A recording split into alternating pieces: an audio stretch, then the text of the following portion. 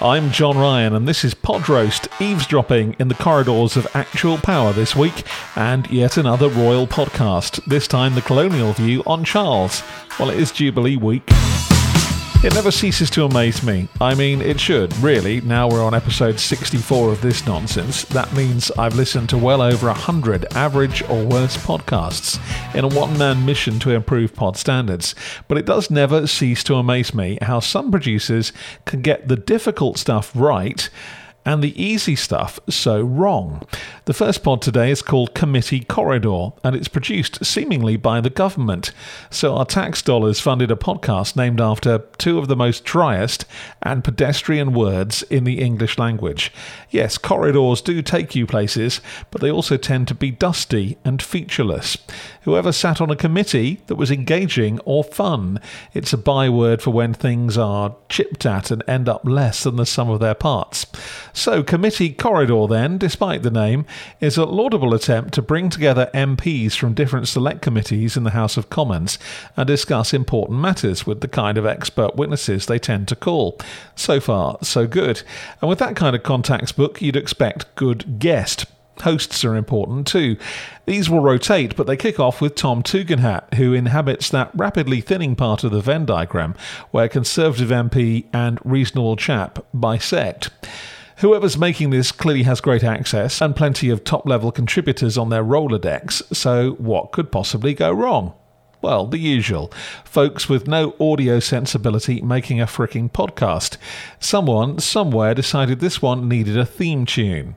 They then chained a pianist to a radiator in a basement and fed them nothing for 3 weeks before placing a piano under their withered hand and said, "Play us a theme tune." It's quite the most lifeless, joyless, pointless musical accompaniment since that moment in 2007 when Scooch last had a hit single. When Tom starts speaking, it's also at a far quicker pace than that of the track, so has this temporal dissonance which adds to the discomfort. Another part of the problem here is the incredibly long scripted intro. Tom's a good reader and it sounds pretty natural, but it's totally redundant. I've said many times before that podcast rundowns are for rundown podcasts, and that's exactly what we get here. On the way we'll do this, that and the other with Mary Farnsbarns and Ralph Onions, and we get everyone's full title, and it's dull, dull, dull. Put your best stuff at the top. Tell me something grabby. Even pod nerds are time poor. They come to you because your précis or avatar or marketing has brought them. It's then your job to demonstrate why that was a good decision as quickly as possible, not give us 1 minute 54 seconds from the waffle shop. Then another craftless thing happens, which should be obvious to the literally or figuratively tone deaf. The theme tune has stepped up a gear. It's still annoyingly low in the mix, but now there's percussion and other instruments over that wretched piano. But as Tugendhat runs out of script with a tease to the guest, it's ham-fistedly faded down.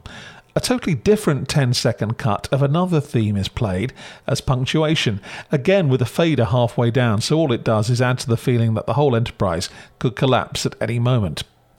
So many producers blindly follow an audio staple like this without properly processing musicality or levels or timing, and it is important stuff.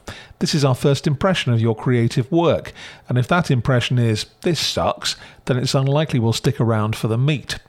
Which would be a shame. This edition is about the largely forgotten situation in Afghanistan and the slow transition of the Taliban back to their original ideology. The first guest is Michael Semple, a professor at Queen's in Belfast and a former deputy to the EU Special Rep for Afghanistan. It's safe to say he knows his stuff. I'm not sure I can believe the same pair of hands that gave us the Crimes Against Music were responsible for the following edit. Michael gets straight to the point. If there were any ers and ums, they've been skillfully ejected. Tom's questions and interjections move it forward rather than get in the way. We have two specialists, but they remember they've got an audience and explain everything without assumed knowledge.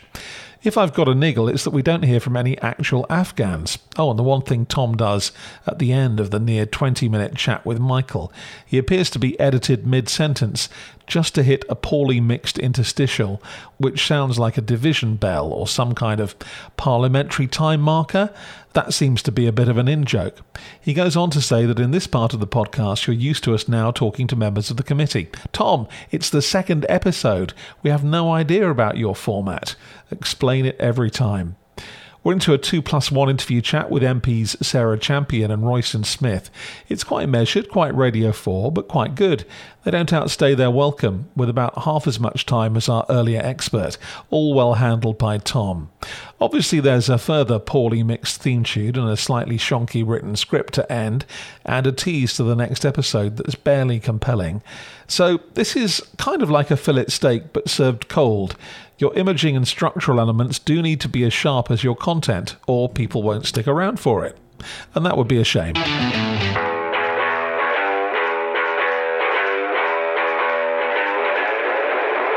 Born to Rule almost has the opposite problem. After an NBC chime, we hear a playful, ditzy orchestral theme and a rather fruity and over-presented delivery from Keir Simmons, peppered with clips of Prince Charles from 1986, famously the interview in which he said he talked to his flowers.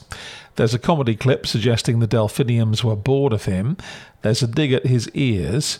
There's an American lady in a Vox that calls him douchey. Charming. Someone else says he's such an unintelligent adopter of reactionary causes, he could bring the whole institution down with him. Ouch. Kit goes on to ask if there's a tension between who he is now and who he must be to be king. The theme builds, and it's 4 minutes 43 before we get to the main narrative. But this time, I'm up for it. The tabloid style and the craft has given me a heads up on what I'm going to hear. I mean, it's vacuous, but it is aimed at NBC's Today audience and stuffed with just enough plausible-sounding research to carry it off. I'm John Ryan, weary-eared and disappointed. This week with Committee Corridor from the House of Commons and Born to Rule from NBC. I listen to these, so you don't have to.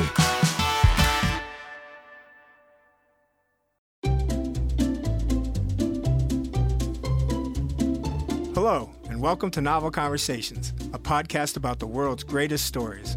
I'm your host, Frank Lavallo, and for each episode of Novel Conversations, I talk to two readers about one book. And together, we summarize the story for you. We introduce you to the characters, we tell you what happens to them, and we read from the book along the way. So if you love hearing a good story, you're in the right place. Our 9th season is coming this fall.